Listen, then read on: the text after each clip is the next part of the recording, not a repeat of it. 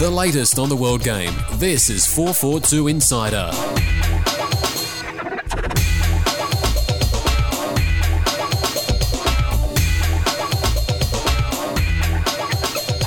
Hello and welcome to the 442 Insider podcast, where we take you behind the scenes at Australia's top football publication. This week we've been moving and shaking more than an AFL Supremo's sphincter at the thought of an Aussie World Cup. This week I'm joined by publisher Andy Jackson. Ho ho ho. Web editor and all-round guru Kevin Ayres. I've been cast into silence by the imagery that just created. Yeah, no, not very nice. And Aidan Ormond, our top writer and web guru as well, 0.2.0 or something. Two web gurus in one room. I feel a bit intimidated. Will the website implode? Yeah. Good evening. They've got big headers over them saying breaking news and banners and stuff that flash around. So we've found the secret to getting both web gurus on the podcast, though. That's promised them an afternoon of beer, free beer and food afterwards. Straight in there. Just to put out for everyone listening that this is the last podcast of the year before we head off on our Haymarket Christmas party this afternoon. Therefore, the quickest. And if the boat sinks, so it could all be over in 15 minutes. Could be the last podcast ever if the boat sinks. Yeah, that would be a good story, though. Interesting. Well, on to the football, which you're here for. Round 18 in review. North Queensland Fury against Perth Glory. Perth's woes away from home continue as they lose 1-0 to the Fury. David Williams scoring his first A-League goal. Who wants to go first on that one? I'm looking at you, Kev. It was a pretty gutless display by Perth Glory. The Fury, I mean, always battling away at home, doing really well. Can't do it on the road, unfortunately. But Perth Glory just not coming together at all. I mean, we're 2/3 of the way through the season, and Dave Mitchell's still not got on top of it. Still not got his best 11. Still not got the best out of the players. How long can it go on for him? Was it after saying that Tony Sage has his little dummy spit? Yeah. I'm going to take my ball away. Exactly, and you can't blame him. I mean, Christ, how much has he spent this season? But I did think it was funny that he sort of said that, but then in the same breath, or the next sentence said, I still think Mitch is the right man for the job and we support him, but unless it's right, I'm going. Shouldn't it be the other way round? I reckon it was final warning time. You reckon? Yeah, I think it's like we need results. We need to get into the finals and stay there. I just couldn't imagine like Abramovich coming out and saying, unless Scolari sorts this out, I'm off. Yeah, it's like, no. I'm jumping in my chopper and going back to my yacht. Yeah. Aidan, the Fury, especially in the first half, all over him, weren't they? Great attacking performance. Yeah, really eye-catching performance from David Williams, who is really hitting his straps at the right time of the season for any potential Socceroo. Until last night. Is that for? Well, I mean, I think for 5 weeks. I think. Really? What was it? Hamstring tear. Oh, it was his hamstring. I thought it was his foot. It looked like it should have been his foot, but no, it'll be interesting to see if Fergie has a bit of a whinge about the fact that he couldn't get his player off for attention when he should have been, and they scored during the time that they were 10 men. That was it. Yeah. But that was last night's game. Up until then, I think he's really blossomed. So it's a real pity for him. Yeah, and obviously the Fury, with the way that the table is, in with a shout, aren't they? There's no one's out of it, are they, really? Everyone's in with a shout still, aren't they? Six finals berths, 10 teams. Pointless conversation, really. Let's move on. Wellington Phoenix against Sydney FC in blustery, 85 km/h winds in Palmy. It looked like a Marceau. Yeah, exactly. They kicked the ball and it went back. Yeah, and all these players getting blown back by the wind. But it looked like a pretty interesting game, back and forth. Yeah, it was a fairly open game, and the wind did obviously play a major part in it. I think Phoenix were determined to try and hold on to that fortress record of theirs. And technically, I guess they still have, because they weren't playing at the Cake Tin. So, yeah, it's still a fortress for them, I think. And evergreen Steve Corica giving Ben Buckley a run for his money in the salt and pepper hair shakes, isn't he? But 200th National League appearance and marked it with a goal. Yeah, he took the penalty well. It was a good penalty win from Brosk. He did exactly the right thing, which is, get run across the defender so that all the referee behind is seeing is the defender and then Brosk fall. it's one of those that you can see it given, but then I'm just fed up with Prost doing that. He does it all the bloody time. That's what really impressed me a couple of weeks ago when he scored that goal when he was on the ground. He was on the deck. Because 9 times out of 10 he just puts his hand up and... Well, I think the defenders were just waiting for him to, appeal for the penalty on that day, and he just stuck his leg up and scored. I think that's right. Yeah. And I'd much rather see him just try and score the bloody goal instead of constantly trying to win the penalty in the box. And I'm surprised there's a single ref left in the country that falls for that anymore. But decent result for Sydney, considering they've got to go away from home in those kind of conditions. It probably didn't help Phoenix that they were playing in a stadium that they don't play in normally. But and it's I think, a different feel for Sydney, and they came out of it with all 3 points. And Paul Eiffel came out in the press in the days before the game and saying it's not really like a home game for us. So he wasn't too happy with playing in Palmy. But look, they played in that 85-kilometre winds on Saturday, and yesterday we saw them at training in absolutely boiling weather. So, you've got to adapt to the conditions in this league, especially when you've got to go to New Zealand and then Melbourne and then back home to Sydney. Mm-hmm. Yeah. The first game on Saturday was Central Coast Mariners against Melbourne Victory, Blue Tongue. And after a couple of poor showings, Andy, against the Mariners, the Victory got their revenge. Yeah, got their revenge, and the Mariners. It was a pretty tight game until half time, and the Mariners just. Which was unlike them, really poor defending for probably all 3 goals. They'd look at it and think, we should and have previously this season not conceded goals like that. The third was a bit of a comedy act, but it's just the look on Vukovic's face is a classic in slow motion as it goes past him. Melbourne, just as strong a win for Melbourne as it was for Sydney, and that's why they're 1 and 2. Without a doubt, is that when they need to, they're going away from home and winning those key games, which is why they've got that little buffer now, and obviously tees it up fantastically for the game on Saturday night. Yeah. I'd like to see Mariners try a bit harder though the weekend. They didn't really come to the game. They set out to counter-attack at home. That's just nonsense. I think the difference was that Melbourne were clinical and they didn't have a coach who twittered, so... Yeah, I think maybe... No, we love Laurie for doing that. It makes you wonder, like the the victory goals, particularly the first 2, was made through moving the ball wide quickly and in the middle and then out, and then the ball coming back in, and the Mariners couldn't deal with it. And Melbourne are probably one of the few teams that can play that sort of football well. Yeah. So that probably explains why the Mariners got opened up like that when other teams haven't done that to them. But again, it doesn't excuse the fact that Melbourne have been tonked by them twice at home. So I think it is that, as Kev said, the Mariners, when they go away, sort of play that counter-attacking football and do it really well, but it's not the way to go at home. Especially with Muscat, the way that they gave Muscat as much room as he needed, and he just really ran the show at the back, I thought. Yeah, Victory is such a dangerous team, you just can't give them space. I think they really are strong right across the field now, and you've got to attack them. Yeah. Adelaide against Brisbane at Suncorp Stadium was the second game on the Saturday. A relatively poor crowd of 5,800 there witnessed Adelaide win 1-0. The Jekyll and Hyde season continues. Just when you think they're out of it, they pull it out of the fire. Adelaide, Aidan, how did you feel Adelaide went in that game? I always thought they would do well. They always do well in Brisbane. I think they've got a terrific record up there. It's always good when you go away from home and you need the result, and they're really up for it. You could see it was a typical Adelaide performance from years ago. It was very tight. I mean, they're lacking in confidence, but they were very tight and compact.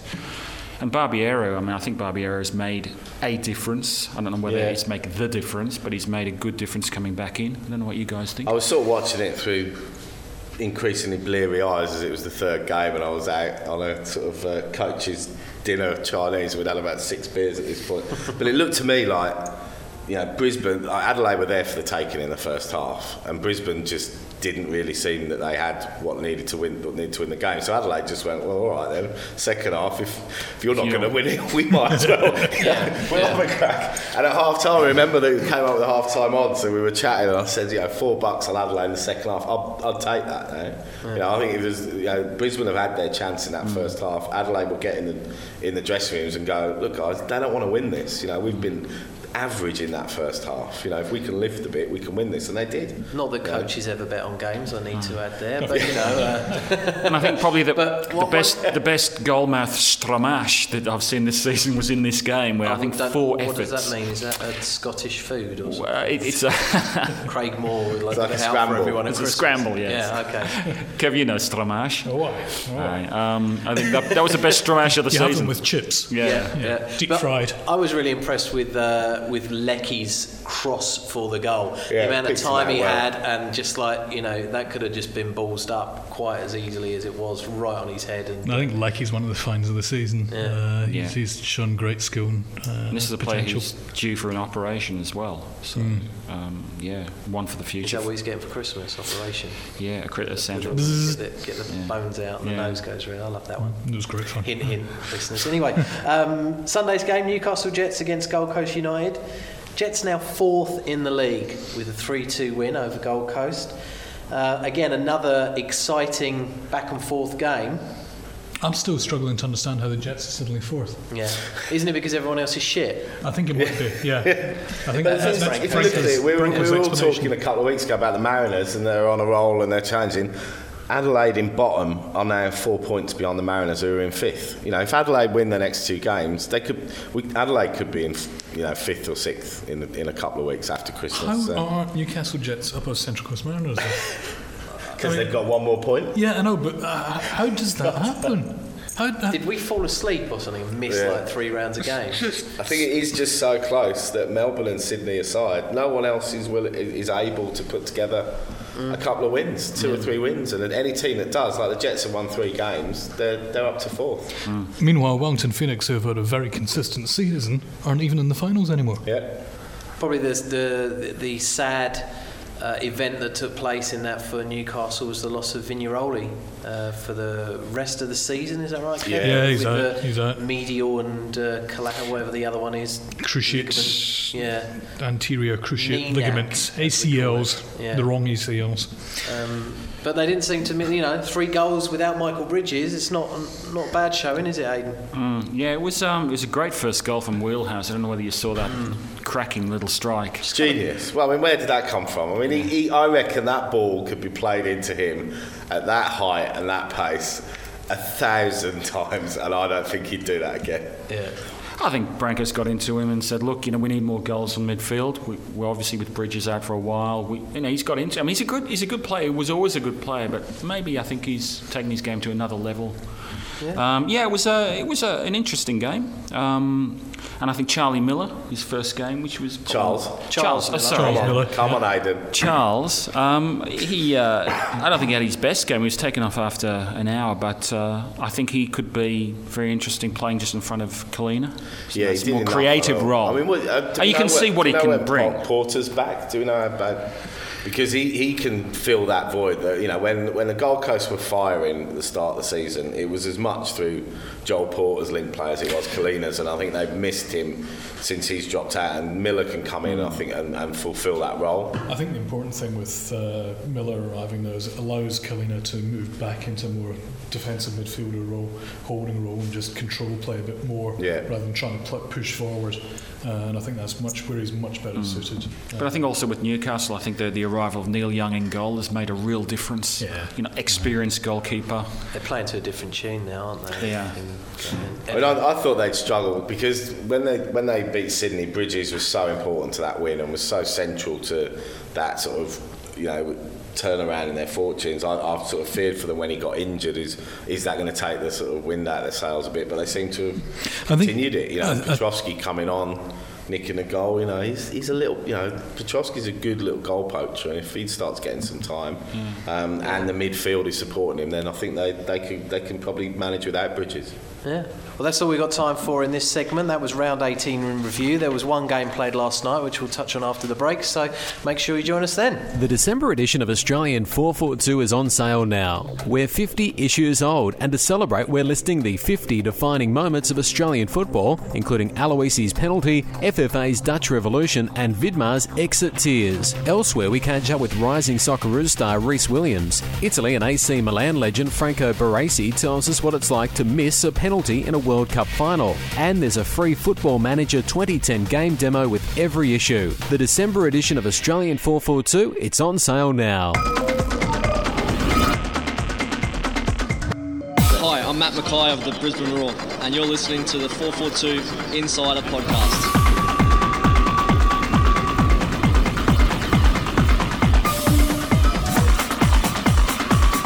Welcome back to the 442 Insider Podcast, and before we look at some of the news from the week in football from our website, we're going to have a look at round 19's first game, which was last night.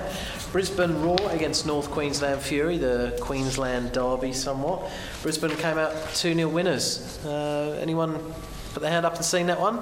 Yeah, I watched most of it. I mean, the obvious sort of first talking point was the crowds. Like, where did that come from? 11,500. Double what they had at the weekend for the game. And considering they lost that game as well, it's like...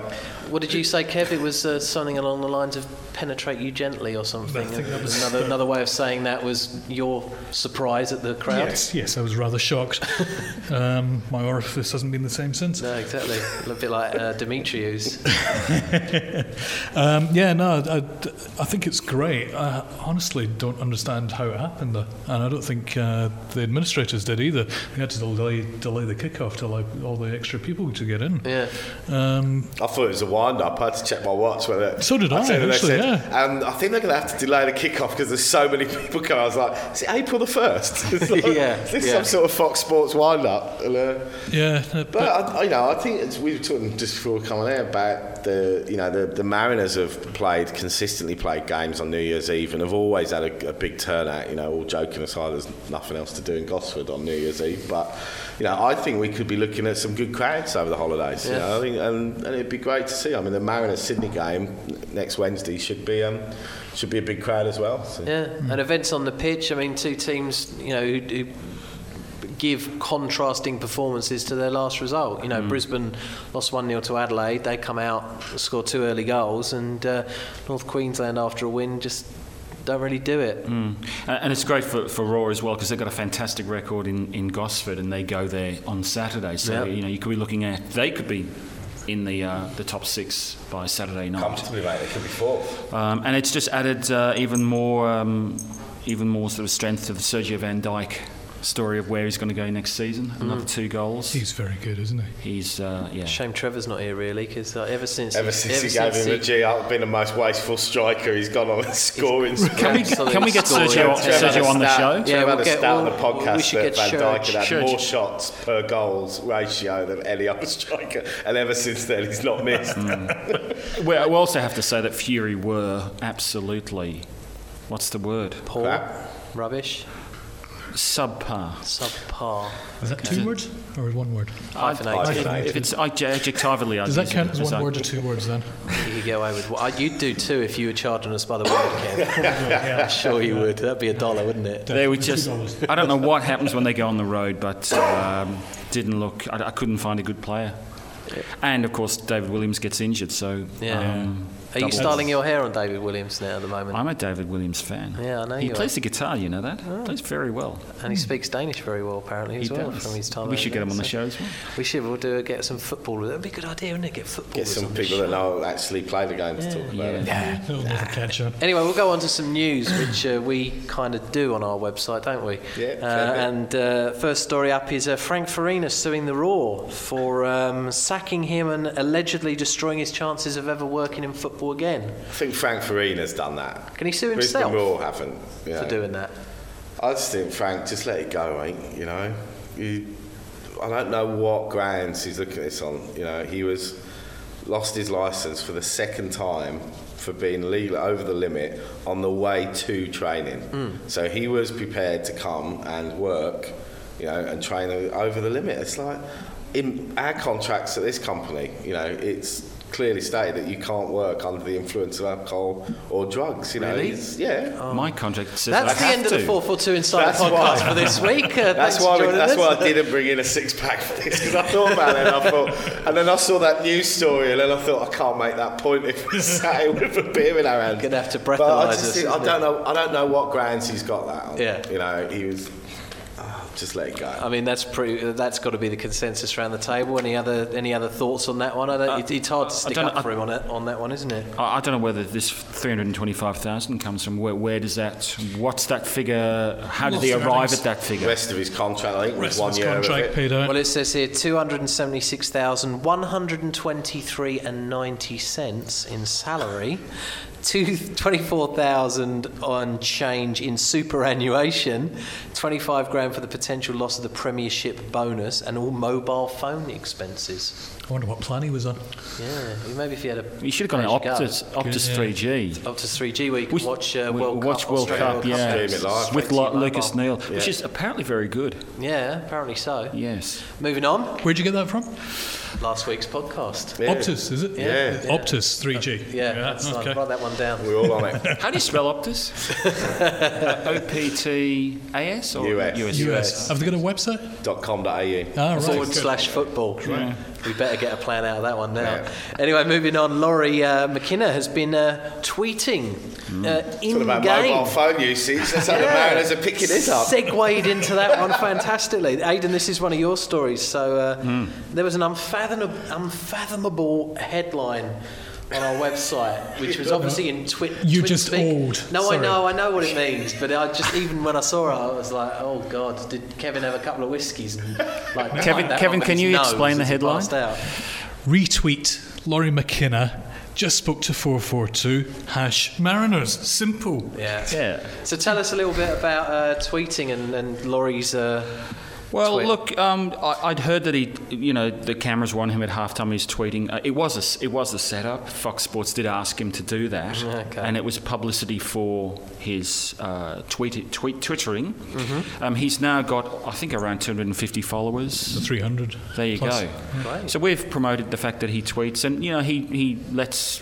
What it's about is engaging the public in a different way. And Laurie's always had this ability to market himself and the club really well. It was funny because when I read the story, I thought he's probably the least likely person that I would have thought was on Twitter. But then I actually thought about it and thought, well, he's probably the most likely coach to be open to that sort of thing because of the way he is. He's the most open of the Let coaches. me ask you, as a coach in the room, Andy Jackson, would you tweet information on your team during the week? Basic information. Yeah, I don't see why not. I mean, if I was the media manager, I'd be a bit worried because effectively it's putting him out of a job because he's just creating a direct contact with the fans, which... Well, that's exactly what the fans have said. It's great because you're getting direct to the source information in real time. He's also interacting with them as well. They're asking him questions, he's responding. Yeah. I mean, it's a great channel pathway for the fans. I think it's brilliant. And I just think, you look at like the Blue Square premiere when it was on Setanta and the access that they gave, because it's and it comes down to the fact that this isn't the English Premier League, and so to connect with people and get them along and get them interested in you probably need to do things that are a bit more left field and a bit more interactive and a bit more engaging to get people interested, because then you look at it and you say, well, I get a level of involvement out of this league that I don't get from the English Premier League or I don't get from Serie A, and that's what the Blue Square did. They had the coaches mic'd up on the bench. They had them mic'd up at half time, right, so that people were watching that because it was real football and a real insight that they didn't get from the English Premier League. And I think he should be applauded for it. I think it's but a more great importantly, initiative. what did the Blue Square managers, what did they sing in the cars they're driving through on the way to training? Yeah. I just chooses to sing Simple Minds. Oh, really? Or it's probably, oh shit, there's a breath test up there, I better turn round. That'll be Frank Farina. Allegedly, anyway. I just think it's a great... I just think in this station. day and age of media management, this sort of thing is a breath of fresh air. As long as he's not breaking stories that we should be breaking, I think it's fantastic. Giving you a bad name, Aidan. Yeah. Moving on, Jeff Kennett, the former Liberal Victorian Premier and current Hawthorn AFL President, has attacked football standing in Australia and the World Cup bids. That AFL person in World Cup discredit story, shocker. He's come out and said that football accounts for only 5% of the sporting landscape in Australia. He said on a radio interview with SEN, for us in Australia it would mean that those codes which occupy 95% of the football activity and 95% of the public's involvement has to step aside for a period of time sufficient to wreck the year to allow the code that only represents 5% of our activity. What an idiot. I mean, what is the 5%? What he didn't even say what he was basing that on. Is it 5% of the viewership? Is it 5% of the turnover? Is it 5% of the attendance? Is it 5% It's just of a grassroots? random stat pulled off the top of his head. If he checks the Australian Bureau of Statistics, soccer is the number one participation code in the country. This whole thing that started this week, obviously we had the Demetriou last week, now the whole thing that the Sun Herald and the Telegraph here about the fact that, there will be disruptions if the World Cup... what a surprise. There were disruptions for APEC. There were disruptions when they put grass on the Harbour Bridge a weekend ago, a couple of weekends ago. It's like, and the scale of the disruptions will be index linked to the scale of the event. And this is the biggest event in the world, so the disruptions will be big. Wow, what a shocker. It's like, and they're saying there's never been a major event here. There were disruptions, roads are closed in New Year's Eve in Sydney. You say disruptions, it sounds negative. I mean, I was here for the Olympics in 2000 and you could get a train every 3 minutes. Disruptions are actually another way of saying actually the whole system might actually work roads a little better. Roads will be closed to set up a fantastic free fan fest with bars and food. And But do you think bit like the Sydney Festival then? Oh yeah, exactly like that. But do we think that one of the unfortunate outcomes of this could be that all this furore in Victoria will actually, when it comes down to us getting a successful bid, they've talked Melbourne out of getting a semi or a final. If this is the compromise that they have to come to and they go, well, in order for you to get the MCG back, you only have a couple of group games and we chuck it up to Brisbane or Sydney, could they have talked themselves out of a final? I think this will all be resolved by the time it all comes. We're 8 years away minimum from the actual tournament taking place. It will all get resolved. Melbourne will get a final or a semi-final. It has to happen. People would expect it that way.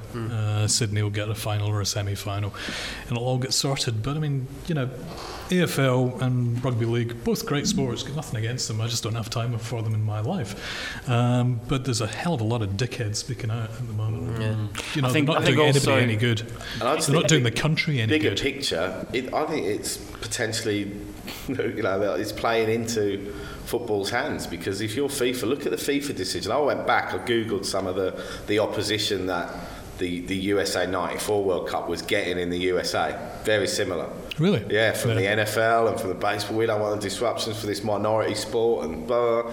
And then, what do FIFA do? They go and give it to them. And it's like, well, hang on a minute. This is almost a little bit of a challenge to FIFA to say there is this one market, that's a big market, that's number 21 country in the world, that needs FIFA's help to give football the final leg up that it needs, And if I was the World Cup, I'd be putting this in front of FIFA saying, we need your support. We need this. This is one corner of the world where football isn't number one. Give us your help.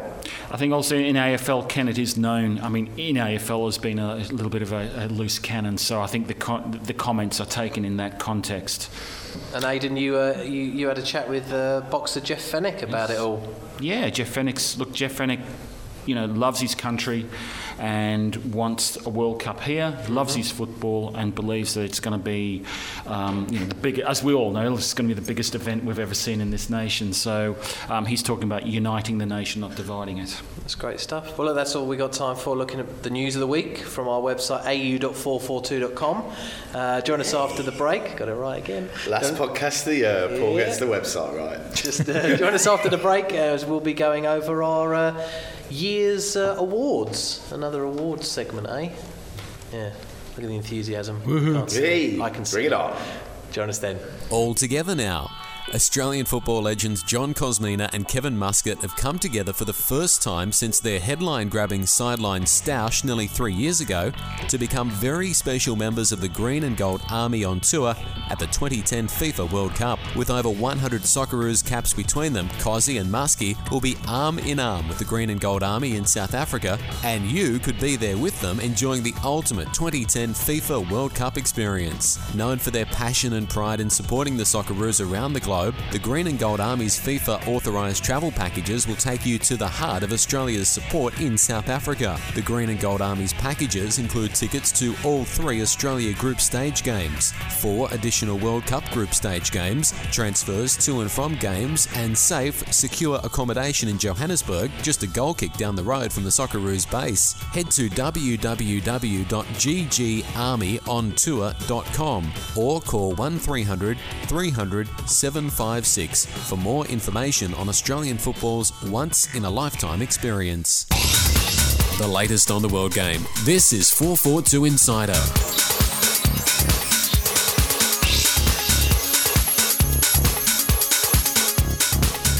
Welcome back to the 442 Insider podcast. We're into the second half, and now, seeing as it's the end of the year and we've got Christmas party coming up and all that rubbish going into 2010, we're going to look back at 2009 and give away a few awards. And seeing as we've got most of the major players in our company, managed to get rid of that Trevor character, which is always good. He didn't know what he's talking about anyway. No, exactly. He always puts money on the wrong team, doesn't he? We're going to give away a few awards. So, lads, first up, over the last 12 months, both internationally and A-League-wise, I would like to find out who you think your best player of the last 12 months is. Aidan? Mine's Tim Cahill. Yeah? Tim Cahill.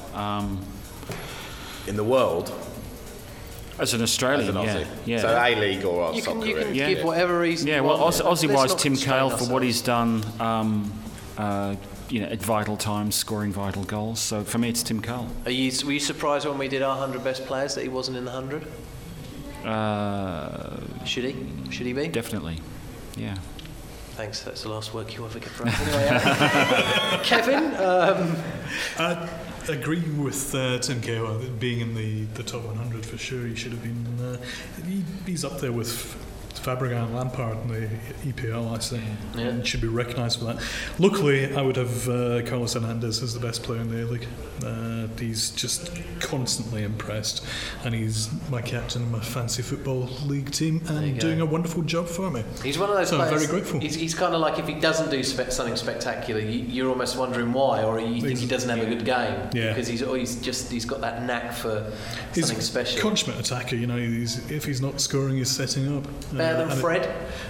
Without a doubt. I mean, I always thought Fred was a good player, but hugely overrated and mythologised. I think the difference with Fred was that he brought the best out of other players, whereas Hernandez can win a game on his own. Hernandez can get, as he has done this season, he can get the ball 35 yards out, turn and smack it harder than I've seen many people hit a ball. Fred didn't do that. Fred brought Archie Thompson and Allsop into the game. He didn't score many goals himself, and if Melbourne weren't firing, he wasn't necessarily able to create something out of nothing for himself, and Hernandez has got that ability. And Carlos is an international who's played at a World Cup as well, whereas Fred. Andy, who did you... I had internationally, I probably had Andres Iniesta as I think the best player, because everyone talks about Barcelona and Messi and that, but if you actually watch Barcelona, he is the heartbeat of that side. Him and Xavi as a pairing, but of the two, I would take Iniesta as probably the best midfield player in the world. I had Cahill as the best Australian player. Locally, I'd probably agree with Kevin Hernandez. Yeah. Best team of the year. This one might be a little bit more obvious. Kevin, internationally, who do you pick? Internationally... Go on, Kev, do you want to look at my notes? It rhymes with Barcelona. No, it's kind of predictable and boring there, I think there's more to it than that. Wolfsburg? I think Wolfsburg's got a lot going for them. Okay. Yeah, no, I've not really. A-League wise or A-League wise, Melbourne victory again. And this is from somebody who's Sydney sider through and through, loves all things Sydney, and just loves the rivalry with Melbourne. But Melbourne victory are just bees knees. Yeah. Great team last season, great results last season, and they've actually followed through this season and going to have back-to-back Premiership and Championship, I reckon. Jacko? I'm going to be completely and utterly biased, and I'm going to go Villa. Oh my! I love my boys, and they're doing really well at the moment. Yeah, so they're the best team in the last 12 months. In my mind, yeah. Locally, stretching it a little bit, I'm going to go New Zealand for qualifying for the World Cup. Yeah. I think it's a great effort. It was probably the easiest passage that any country's ever had to a World Cup, but it is going to be great. It's great for the A-League indirectly with Phoenix. It means that there'll be a lot of A-League players, if not on display in the Socceroos, there'll be certainly a few of them on display for New Zealand. Yeah. They'll probably go there and get tonked, but they'll have a good time getting tonked, and so I think fair play to them. Yeah, fair enough. Aidan? Actually, you stole my thunder. I was actually going to say Auckland City for winning the first ever FIFA Club World Cup game for a New Zealand team, and I think they're now playing off for 5 and 6. Arguably the best stadium I've ever seen. They lost this morning. It was this morning. How did they go? They lost. Oh, they won. They won 3. Well, then that's even better. Or a draw. So yeah, look, Barca in victory. It's of one the of the obvious three. ones. We're obviously well up with Auckland City, but look, I did the big ups to Auckland. story up this morning. I'll tell you what, whilst we're talking, I'll get it up on the iPhone. We'll look it up on the old iPhone. 3-2 was the final score, but I just amazing. Which way it To went. win for a team full of basic part-timers to go and beat Al Ahly and then have this result, which is a 3-2 victory, you're saying? Hold fire, mate. Don't commit to that yet. While we're doing that, let's pick best goal. We'll do club and international together. I was going to separate them, but just give us your best goals, Kev. A club was my old mate Carlos again. Was it the opening round? I thought against Gold Coast. I picked that one against Gold Coast as mine. 3-2, they won. They did win. Mazembe. That's right. Ricky Van Steeden scored deep into stoppage time for a 3-2 win. That's the one. It's Sky Sports producer Ricky Van Steeden. Yeah. There we go. Good shout. Well done, boys. Best international goal was David Carney's against Ireland. Yeah. Blockbuster. Very nice. Very nice. Andy? Club. I've gone Joe Wheelhouse last week. I thought it was probably the best goal of the A-League this year. As I said, I don't think you can ever do it again. Club goal in the Premier League, I'd probably say, actually, both last weekend, Figueroa for Wigan. Unbelievable strike. I mean, no fluke about that. Knew what he was doing. Great trajectory as well. Yeah, keeper wasn't that far off the line. And it's an amazing strike with his left foot as well. International goals, I'd probably say, be obviously biased again, Cahill against Ireland. The little move with McDonald and great strike, and Carney versus Ireland. Yeah, Aidan? I've gone locally, Carlos Hernandez victory against Gold Coast, an absolute tonk of a strike. Yeah. And internationally, I've actually gone for Tim Cahill's header against Japan, where it appeared to head the back of the Japanese defender as it went over the goalkeeper. Just a terrific bit of intuition and timing, skill. So I've gone for that. What he's known for, eh? Best signing of the year, Andy? Premier League, Aston Villa. Richard Dunn. Yeah, absolutely. When you consider what they replaced him with, what Man City replaced him with, 23 million for Jolyon Lescott. Who's not? He's now, what a steal he is. And that guy, if Villa made the Champions League, it would be down in no small part to him at the back. Locally, Paul Eiffel. I think. Yep. Can't argue with those two. Carlos Hernandez again. He's landmark signing and not just being a superb playmaker and signing. That's terms there. That's technicality though. But because he was here last year. Yeah, but he was also a record signing as well for the A-League. Yeah. So I think Victory put the money, played the cards well, and actually invested in the side to bring him here permanently. And I think that signing of the year by a long way. Aidan? I'm actually going to go for Zenon Caravella, who I think every time he's played for Gold Coast have been a different team. So as a signing, he came with very little fanfare. He was playing for, I think, FC Omnibus or whatever they call Omniworld in Holland. Yeah. very low-key signing, but every time he's played for that team, they've looked good. So I'm going to go for Zenon Caravella locally. Fair enough, good shout. Worst signing of the year? Aidan, we'll go back to you. You struggling? Yeah, I need time to think. Okay. I'll go locally, Jacob Timpano. Nothing against Jacob. He's a lovely lad, but the guy's not played more than a handful of games since season 1, and here we are in season 5, and a new team like Fury is signing him as one of their defenders. I just think that just let the poor guy get his fitness back. Yeah. I had Jacob Timpano, and then I thought, well, there's Bo Bush as well, and then I thought North Queensland Fury entire team sheet with maybe 3 exceptions. And I think North Queensland Fury is ridiculously Bob poor. Malcolm, Darren Dahl, I reckon those two are pretty... I think Bo Bush, you got to... Bo, he's had an extraordinary last 12 months.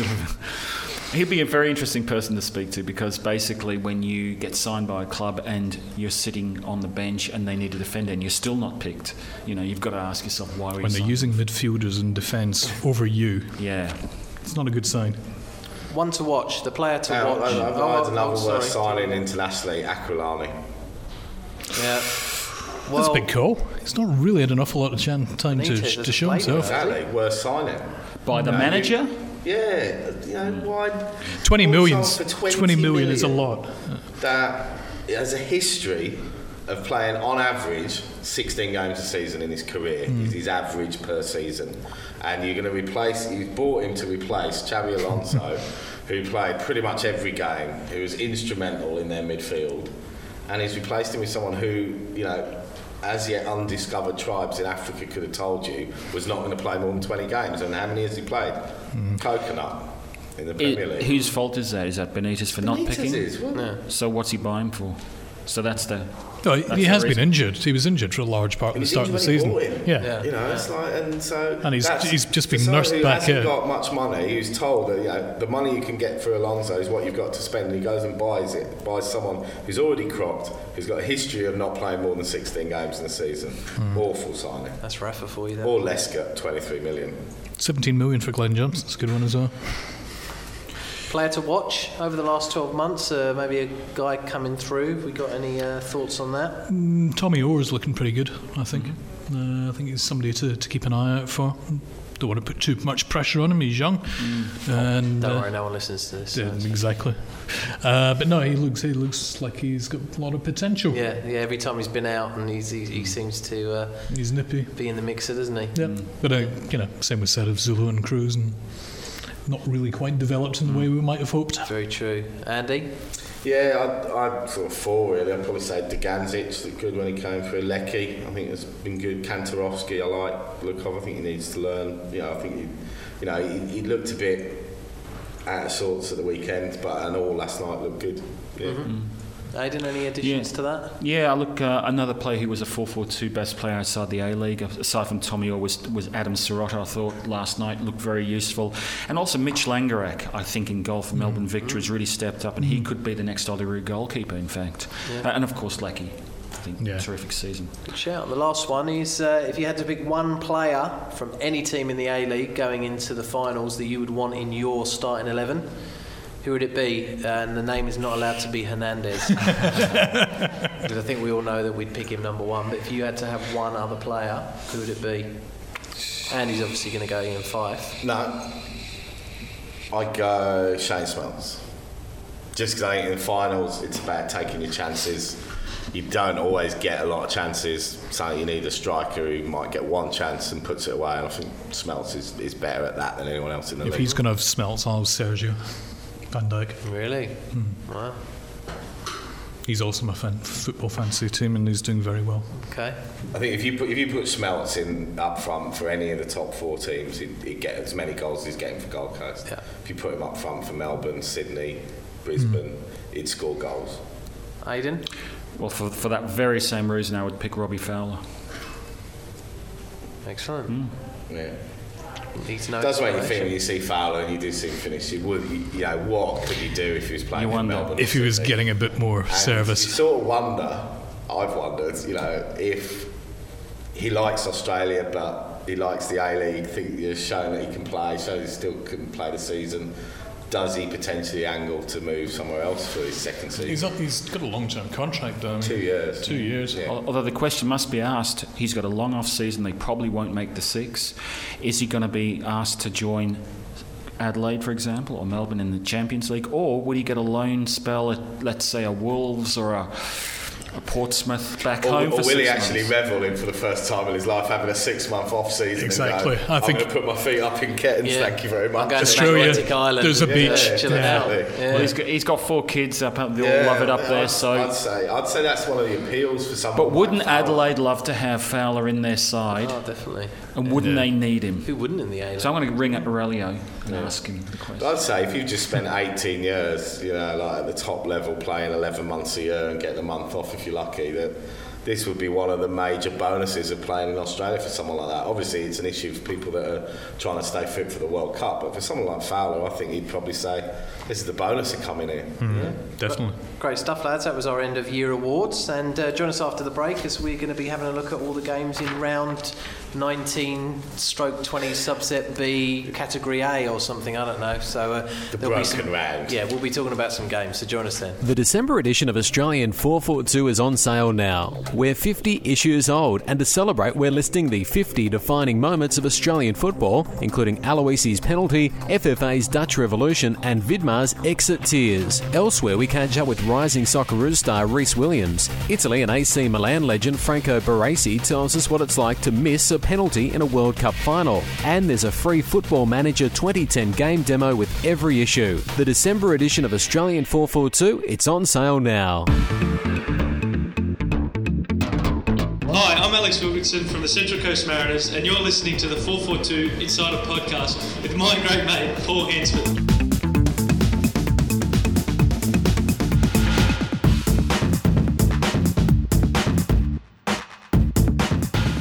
Back to the 442 Insider Podcast, and we're into the last section where we're going to have a look at all the games in round 20, we think it is, isn't it? Because 19's games are going to be played midweek over Christmas, and this is going to be round 20's games. So we think, but we'll get them right, and you can listen to us. And It doesn't really matter.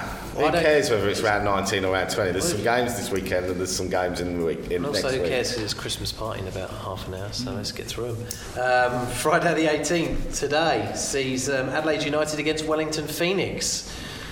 Two teams that are, desperately in need of points. I suppose, is desperate the right word at this stage? I suppose it is, isn't it, with only a few games left? Yeah, this hasn't got spectacular written all over it, has it? No. But Wellington have got a terrible record in Adelaide. I think vaguely remember they got tonked 5-1 at some point in the last couple of years. So they don't travel well to Adelaide. Adelaide on a high after their victory in Brisbane. I think Adelaide can probably get something out of this one. I mean, those teams in the bottom half, Adelaide included, are so difficult to predict. Because I wouldn't have predicted that they'd go and win in Brisbane. So I'd probably tip a draw, 1-1.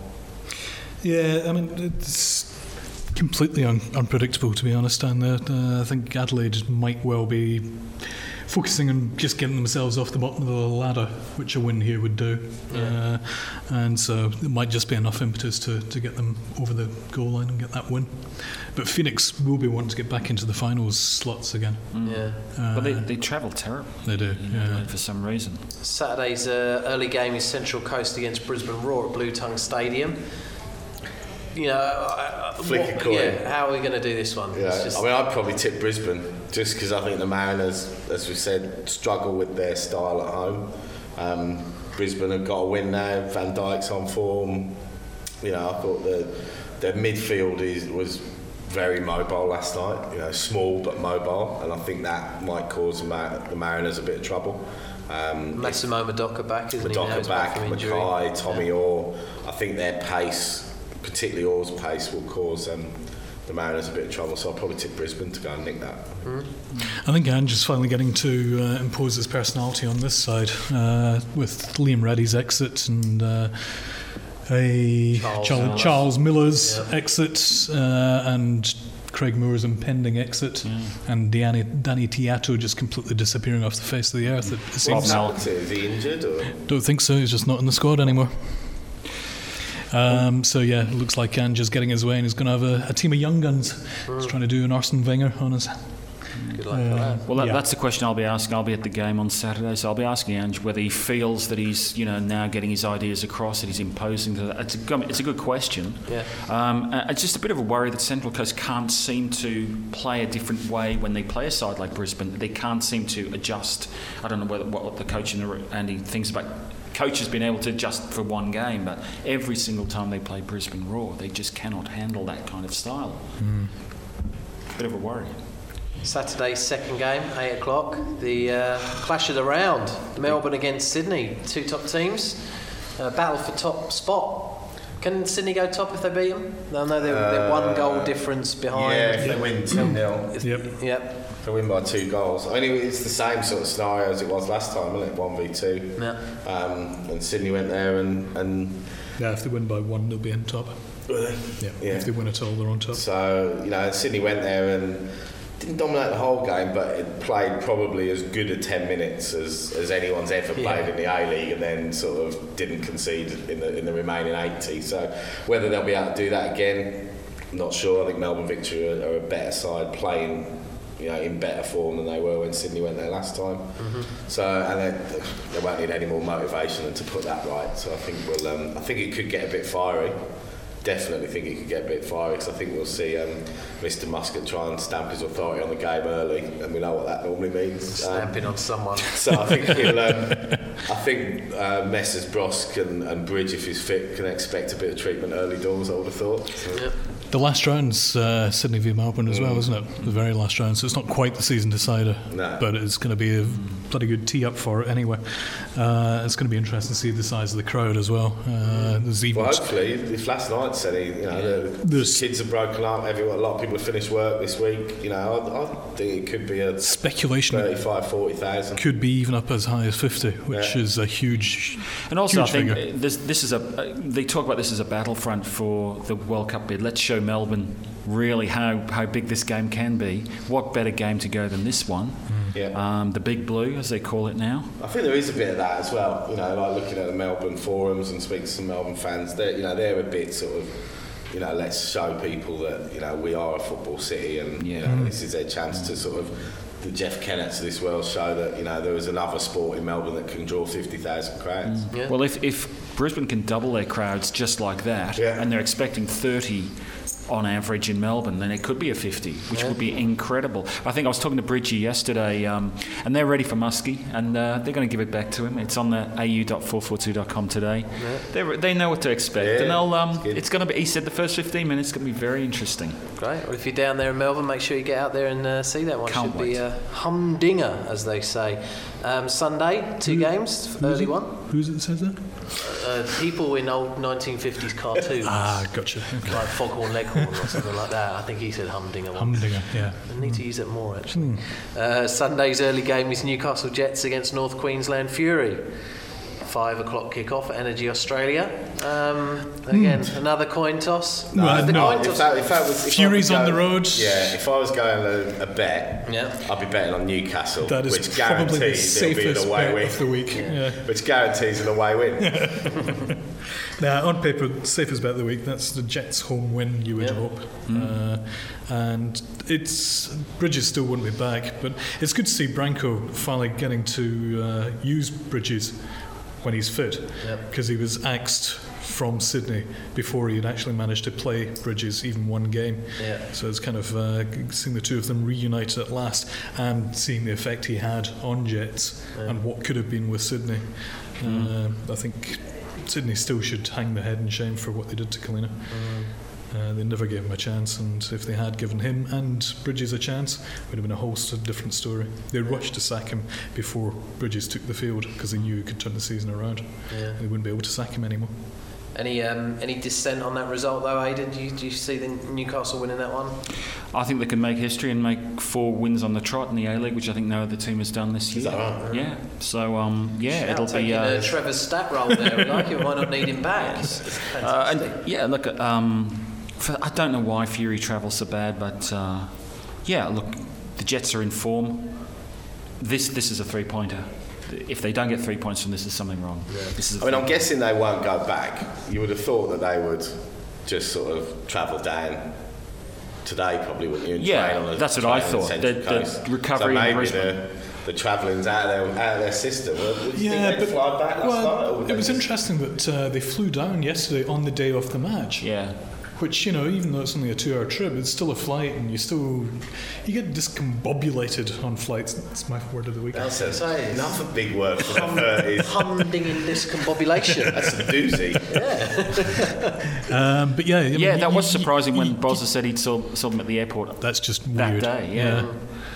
Well, the second game on Sunday is Gold Coast United against Perth Glory at Skilled Park. It should be a half decent match if Perth can actually play away from home again.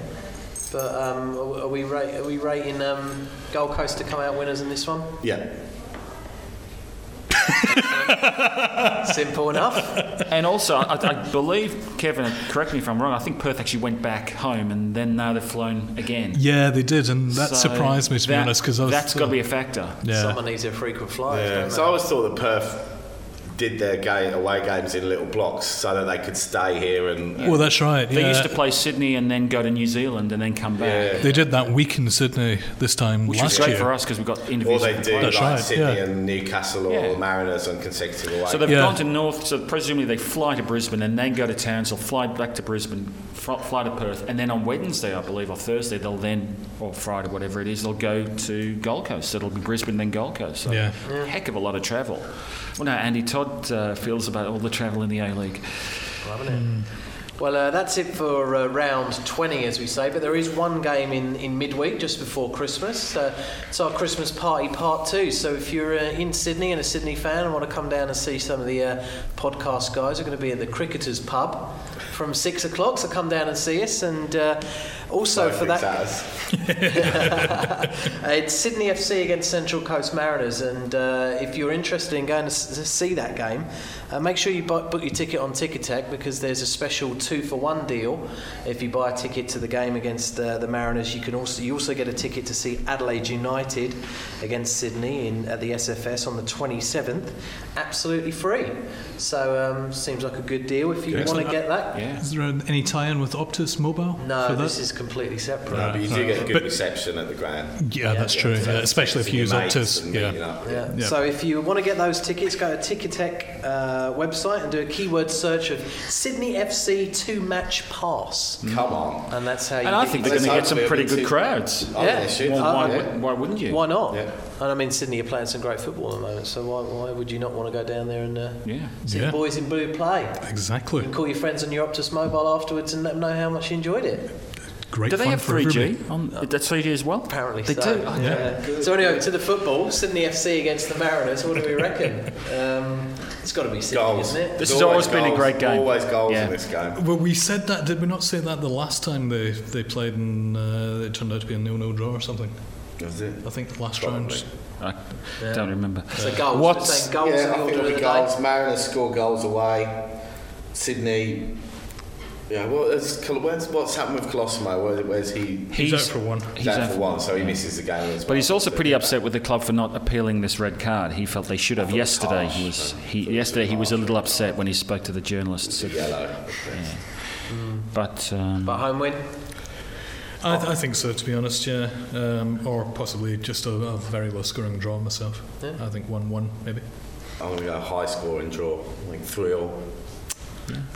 So I'll get back in. 2-2 or 3-3. I think this is the. It was around about this day 2 years ago when they had the greatest ever A-League encounter was between these two teams. Yeah. There's something about playing in Christmas. I don't know what it is. It's traditional, mate. It's football. It's pressure seems to be off players. They just seem to enjoy themselves a little bit more. Can't wait. It'll be a cracker. Playing half pissed. It'll be a Christmas I cracker. think it's Gift-wrapped goals. The crowds seem to be better. The crowds get more involved. Everyone's on holiday. Everyone's having a drink. People don't have to go to work the day after. We can all wear Santa Everyone hats. gets involved a bit more, and I think that lifts the players. I think it naturally lifts the players.